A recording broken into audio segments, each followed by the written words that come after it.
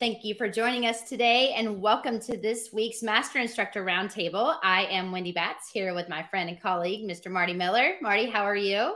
Great, Wendy. Thanks for kicking us off here. Looking forward to today's topic and spending some time with our NASM family. Yes, me too. I know this is actually an exciting topic because when you're looking at it, we usually talk about just HIIT, and so the high intensity interval training. Today, we're actually talking about the high intensity interval training, but also making it with more of a low impact type exercises and talking about the importance of that based upon, of course, injuries and abilities. And there's just so many different things we're going to cover. So thanks for joining us, and it's going to be a good time. Without a doubt. And I think as we move through here, the introduction, it's, we know high intensity interval training has become increasingly popular. We know that there's great effects from getting people to work at higher intensities, but the risk versus reward sometimes is kind of not always considered, right? We want people to move up that ladder in a sense of intensity, but not everyone can take the impact of jumping and some of these other exercises. So we don't want to leave high intensity training off the table for them. We just want to train smarter, not just harder. So we're not going to say that the workout's going to be easy. It's just we're putting in some barriers and safeguards to help guide people through the process so they can do that higher intensity. Yeah. And I think, that's super important. And that's one of the reasons that we even talk so much about the OPT model, because, you have to start somewhere, but you need to make sure that you have proper movement patterns. There's good alignment within the 5 kinetic chain checkpoints, and that it makes sense for the client, because we're not all going to start out in the exact same spot. And even though somebody really wants to, work out really hard and they want to be miserably sore the next day, that's like their goal and outcome. We can do that by just beginning with, more of a vertical load type program. So, and that just means one exercise to another, reducing the amount of rest periods, and without it having to be everything from a burpee and jumping this and jumping to that and going, super high intensity where they feel like their heart's going to explode with each and every exercise, because that's really not it's not the best way to start someone. However, we have done multiple webinars, Marty, you and I, talking about metabolic finishers. I'm a huge advocate for those. Like, let's get through the exercises. And before we repeat into our next set, I might do something for, 10 seconds, 15 seconds, 20 seconds, 30 seconds. It depends, what it is. And it can be something like getting on the rower, getting on an assault bike, doing, my favorites, if they can do it, the leg circuits. So just keep that in mind as we go through some of this, that it doesn't always have to be what we're seeing a lot on social media or seeing, in magazines or reading about, but there have to be this, really just 100% all out physical, let me lose my breath and die exercise without it just being something that's smart. Yeah. High intensity is on a spectrum too, right? What I may find high intensity might be low intensity for somebody else. And what I find low intensity could be high intensity, right? So it's all gradual. So that's where we have to be very specific with, as we implement any type of exercise, but especially with this is, they should be able to complete it with still good form and technique, but have some type of metabolic challenge that they can recover from before the next dose within that program. Oh, recovery. Who knew? Yeah. So let's actually talk about the benefits. Of course, when you're talking about HIIT training, one thing that people always say is it's so much fun and it's very effective. And, I'm working out with my friends, because oftentimes these are done in like boot camps, or they're done, with group training. So it's more circuit based. It's not necessarily more one-on-one. So totally get that. And you really want that person to, want to keep coming back and loving what they're doing each and every session.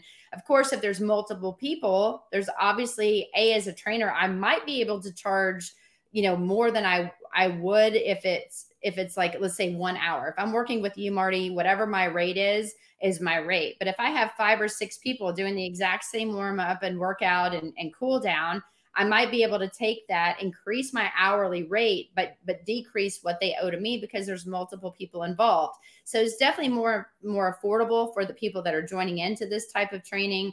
And of course, like I said, it's definitely more profitable. And, just as a definition, I think it's very important that we talk about what the definition of HIIT is, which is an exercise training method, right? Defined by intervals of near maximal intensity broken up by relatively short rest periods. However, as you said, Marty, if you can't recover, it's not good. You need to make sure they're fully recovered before they go into something different.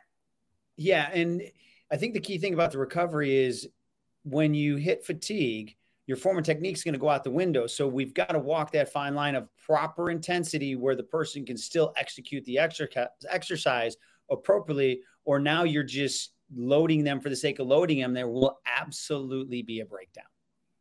Yes. And breakdown leads to injury and all that other fun stuff.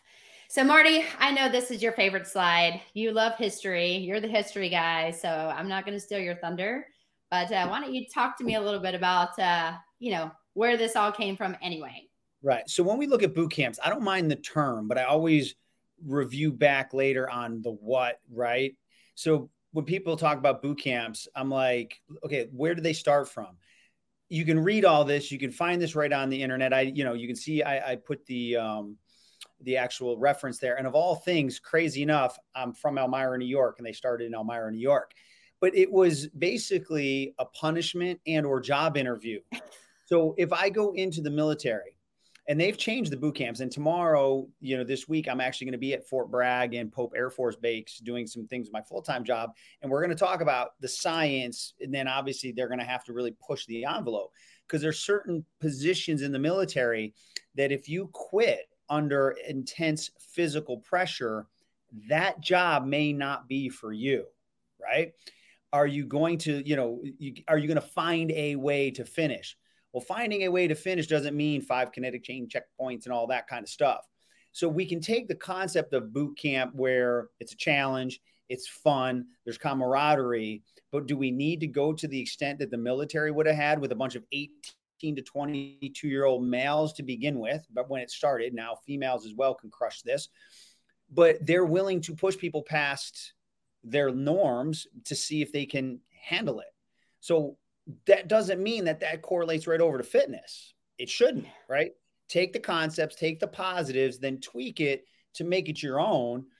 But don't let that, where I have to break you down to build you back up concept that does not work in the fitness space. It's a progressive, undulating periodization. You could do a boot camp for stabilization training, a boot camp for strength endurance. You could do boot camp for power, let people progress, still have the fun with it.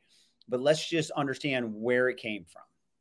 Yeah. And oftentimes I know, as trainers, sometimes we get really upset if somebody shows up late or they didn't do their, the proper warm up beforehand, and you've got to take some time, or they have to do punishment exercises. And, what's crazy is some of the punishment exercises are burpees, or they have to run stairs, or they have to, do mountain climbers for such an amount of time.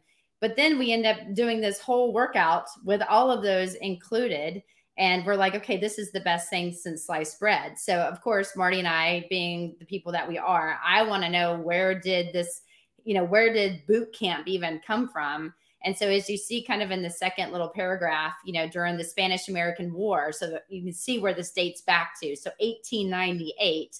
Our U.S. Sailors were wearing leggings, which I thought was interesting. Leggings, and it's probably not like the Lulu leggings or the leggings we're wearing to the gym, but those were called boots. And that came about obviously with a Navy or Marines, and those recruits. So those people wearing the leggings were in boots camp. So they were training them for the war. And then that's how that came about. So I found that part super fascinating. Again, I'm pretty weird. I like to know where things originate from, and then how we've taken where it came from, and then also where we are today with it. So I don't see many people in the gyms doing a quote boot camp in actual boots. However, I do see many in leggings.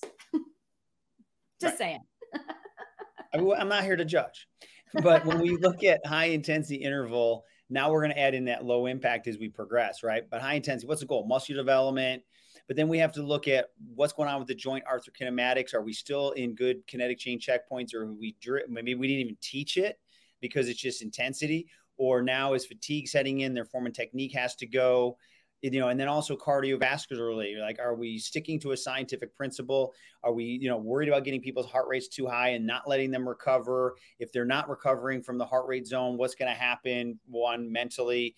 Two, do their form and technique break down? Do they get injured? So we still have to look at keeping it through the model. You know what 5 kinetic chain checkpoints are. You know your different zones of cardio. You know the recovery. People will still get amazing workouts in that boot camp mindset, but let's not throw the science out. Yeah, and I think it's important too when we talk about this, and like you just talked about with the heart rate zones, guys. If you go through our, our textbook, you're going to see, how you can do our, V1 and V2 assessments. Marty and I did a master instructor roundtable on the different types of cardio assessments available. And I think it's important if you're doing like the step test or you're doing, whatever assessment you feel is going to best allow you to get the most information for your client. If you see that someone's kind of on the lower spectrum, this may not be something that you should do with your clients, meaning the true quote HIIT type workouts, like the Tabata type training. They need to work themselves up to that because, again, you start stressing the systems too much. That can also lead to fatigue. It can lead to exhaustion. It can lead to more injuries down the road versus if you just kind of build your way up. So do I love high intensity exercises? Absolutely. And I think that's when Marty's like, we're doing the high intensity interval with low impact training. I'm like, dude, this is awesome. And so that's actually today on the Master Instructor Roundtable, myself, Wendy Batts, and Marty Miller talking about just that. What are different exercises that we can do that are around the high intensity, however, with more of a lower impact? And, what are the outcomes and benefits of that? Yeah. Remember, even in the boot camp days, that was like 8 to 12 weeks, right? And then it was a stop. And these were younger individuals.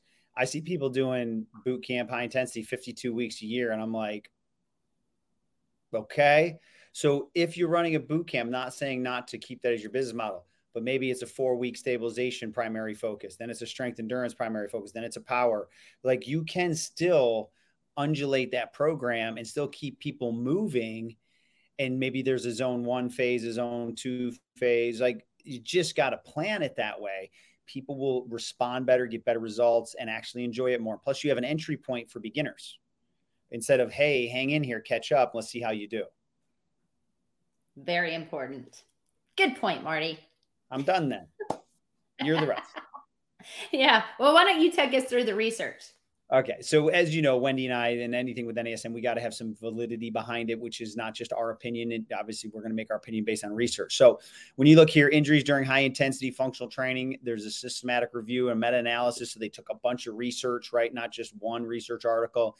And it indicated the overall injury prevalence was 36%, right? At a 95% confidence interval, which means it's accurate. Overall injury rate of 4.3 injuries for every 1,000 hours. It's high.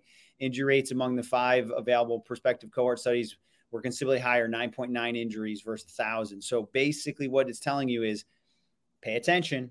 There is injuries that are going to come from it. So can you create a boot camp environment that goes against the norm here? Because 1, ethically, we don't want to hurt people. And number 2, it wouldn't be good for your business anyways. So just understand that, run that. I love the business model, but do it with the OPT model as your backbone or skeleton behind it, and you will beat these averages. I guarantee it. Well, and any of you guys that have known Marty and I for a long time, I mean, that's actually once I started getting more away from traveling with different teams in professional sports, and I was helping someone open different gyms in the area that I was living in, we actually did small training, like group training exercise. We had, that was the model. Basically, we'd have up to 5 people per hour coming in, and they would do individual type exercises in a very small area that I could control. And I had everyone doing exercises that not as a, like one session, meaning that they weren't all doing the same thing. They were all doing different exercises, and I would just show one, have them count on their own, do it with good form and technique, go to the next person, show them, go to the next person, show them. And I had to constantly make sure that I could, I knew what was next for everyone to keep them moving. Not saying that some of the exercises were not repeated, but it wasn't something I was doing together. And they went from one to another to another. It was very stimulating and fun for me. It was great for them because they had the exercises, that they were doing were something that was specifically good for them. But again, at the end of the day, we kept their heart rates moving. It was fun. I was still getting, making the profits for this guy, showing him how to do that. And it was fun for the trainers, and it was really fun for the participants. And we had people coming back. So when you're thinking that it has to be boot camp and you always have to do the same thing, If you are, Marty and I have done, again, another podcast on this, but just remember, if you are going to boot camp it and you want it to be more high intensity, you need to have what is the exercise that is not as advanced. So, and then what is the one that's maybe a little more advanced, and you need to teach the one that's right in the middle. So, hey, those of you guys that can't do this, this is what I want you to do. You're not leaving the ground. You're just doing air squats at this tempo. Those of you guys that feel like you can do it, I want you to do more of a prisoner squat up, and it's more total body. Those of you guys that really want to take it to the next level, now you're leaving the ground, being explosive as possible. And this is what I'm looking for. If I tap you on the shoulder, you need to drop down. So on a cueing standpoint, that's what you need to think about, because it is going to increase someone's heart rate. You're using multiple muscles throughout whatever exercise you're choosing, but it's very appropriate for that individual. And because you showed them all 3 ways, people are always going to go to the most difficult one, but it's your job and responsibility on a safety standpoint that you tap them to the shoulder and tell them to drop down, and maybe you tap them again to go to the most regressed without calling them out in public. Great points, Wendy. Part 2. Yep. So there's more research here. Shockingly, injuries during high intensity functional training. You got all the references there. Most often injured locations, shoulder, back, and knees. Shocker, right? People are doing burpees and push-ups, and they're fatigued, and they're forming techniques out, and they're jumping and lunging. You can imagine.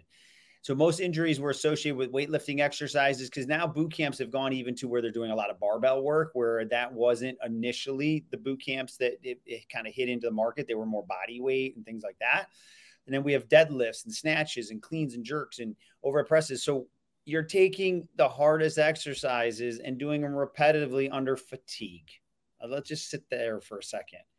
The most complicated exercises, doing them at high intensities under fatigue and expecting a good result, maybe, but a deadlift is not a basic exercise. A snatch is not a basic exercise. A clean and jerk is not a basic exercise. When people do these in the Olympics and things like that, they do 1 to 3 repetitions and then they rest. So again, not saying not to, but just ask yourself, do I really need to do a snatch, or could I do something else like a prisoner squat, to arms overhead, right? There's different ways to increase the intensity. So other risk factors include, the participation time in high intensity training, participate in competition, prior injuries, weekly training frequency, gender, older age, alternating training loads. All that has to come into account, because right now there's a lot of people that more is better, more. They'll sprint on a treadmill, then they'll come into high intensity, then they'll throw a yoga class in there, throw some corrective exercise in there, right? We can't do that intensity for 52 weeks a year and not expect problems.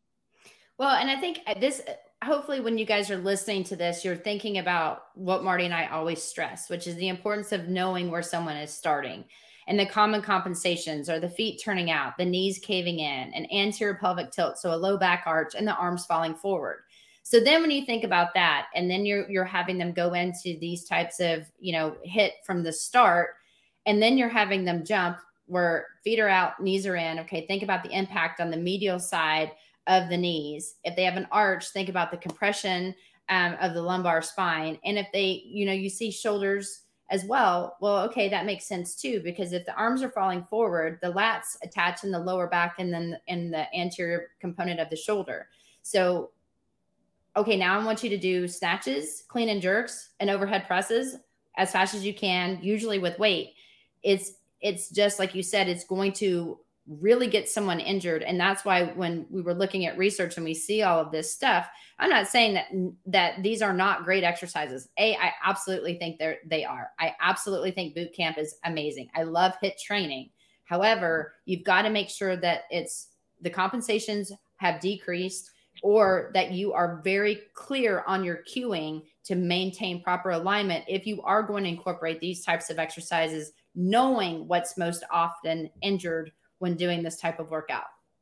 Yep, absolutely. Just know what you're doing. There's a time and a place for everything. So I've already mentioned the model's your best friend here in everything. So phase 1 and 2 are great for high intensity, lower impact training. And phase 5 is definitely there for the advanced. So you don't have to put everybody in the same group, or can you pick exercises that you have variations, as Wendy said, possibly for all 3 different phases. Your acute variables are key. Not everything in a boot camp has to be explosive. Nothing wrong with putting a plank in, nothing wrong with putting a side plank in, nothing wrong with putting a walking lunge with a hold in, right? It's just the intensity will be there over the volume of the program. So there's a lot of different ways that you can sneak things in, but I'm always going to go back to the OPT model. Yeah. And, you know, just think about a push-up, just a push-up, body weight push-up at a 4-2-1 count. And I want you to do it for time. If you're doing a boot camp and you're doing things for time, I want you to do this for however many seconds. So think about the rep range, think about how long for a 4-2-1 count. They're going to be absolutely fatigued, absolutely exhausted. And it was something that was slowed down, that time under tension, and making sure they have proper form by squeezing their abs, you know, squeezing their glutes, making sure their feet don't touch, you know, little things like that, guys. To Marty's point, we talk about things being really hard, and we often think that phase one doesn't even need to happen because it's not boot camp or high intensity material. Well, again, it's not on the cardio side, but physically it's very exhausting. And that's why most people find it very difficult with those types of acute variables. So, you know, if you want to increase and have some cardio things going on, that's fine. But just keep in mind too that, you know, the time under tension and the phase one really can serve such an amazing purpose when you're doing this type of workout. That's why the model's our friend. So some things that I like to do for lower impact, right? I love the rower, total body, triple flexion, triple extension. And now you can get volume in without, you can use it like as a deadlift or a thing like total body exercise, right? Depending on what model you're using, but you're not crushing the body. You talked about prisoner squat. So now you've got a prisoner squat to calf raise. You don't have to jump. You don't have to take that load on the land, especially under fatigue when people could let their feet turn out or knees cave in just a little bit. Power step ups, right? The curve non-motorized treadmill, the skill mill that I'm familiar with, right? I can put it into sled mode, put the magnetic resistance on, or just walk at high intensities because that curve makes me move my body differently, makes me work harder. Battling ropes are great for everybody, right? I'm getting my arms involved, which most people don't have any metabolic conditioning with their upper extremities unless they did boxing. I like shadow boxing because I can teach that. So just a lot of different things that can still get the heart rate where it needs to be, but you're unloading the skeletal system while you're increasing the metabolic demand. Yeah. And again, you know, Marty and I have talked about, you know, plank walks and things that you don't even have to have external equipment. Those are really challenging. Anything that you do on your hands where there's movement involved, very, very challenging. Will get the heart rate up, and you can still keep that within the phase one and phase two on more of the stabilization type exercise, because you are doing more time under tension in the core because you're holding that plank for a longer period of time. Mm-hmm. So Wendy, why don't you start off with the key takeaways? Yeah. I mean, guys, you know, Marty and I could go over so many different exercises that you could use. And I think it's just really, really important to think about what kind of condition your clients are coming into. Have the assessments, know where their compensations lie, do some cardio assessments as well to see where is their heart when they start with you. And then that's also an advancement and a good way to show you, are they progressing in multiple facets of their exercise and fitness journey. So keep that in mind. And that's why we have the OPT model. So, you know, think about what's appropriate and at what level. You always think about the 5 kinetic chain checkpoints. Again, you start adding movement and jumping and things at very high intensity with the feet out, knees in, and low back arch. They're going to come back and they're going to have discomfort. And a lot of it could have been, you know, reduced completely if you were saying, hey, feet need to straighten out, or maybe we need to slow this down, or maybe let's regress it at this moment. Granted, don't say regress to them, but hey, let's do it this way until we can, you know, fix this, because we can't cue you out of that. Acute variables are your friend. Switch it up. Have different exercises. Have fun with it. You be the creator of whatever it is that you're training and the different types of workouts that you're going to do. But the acute variables are there to help someone achieve very specific goals of those phases of the model. So remember that. And as always, train smarter, not harder. It doesn't have to, quote, I want to kill them. I want them to come back and know who the boss is. I mean, guys, they're paying you, yes, to get a very good workout, but they're also paying you to keep them safe. So just because you can do it doesn't mean they are ready for that. So think about the client and not just yourself, and then put it together so everyone has fun. Yeah, no, amazing recap, Wendy. I think the thing is, have fun with it. Just apply the science. Don't get caught up in the class without putting the structure behind it. Structure? What? Well, hopefully you guys enjoyed our talk today on the Master Instructor Roundtable with Wendy Batts and Marty Miller. And we talked about high intensity interval, low impact training. So yeah, it's a big mouthful, but but if you guys have any questions on what we covered today, or if there's a specific topic that you want us to talk about, then please feel free to contact us. And you can do so by finding me on Instagram at wendy.bats13, or you can always email me at wendy.bats@nasm.org. And my contact information is coming right up, dr.martymiller72, and email marty.miller@nasm.org. So Wendy, great stuff as always. Thank you for your brilliance and how you just lay things out there. But most importantly, thank you all for attending the Master Instructor Roundtable. And we definitely look forward to seeing you next week.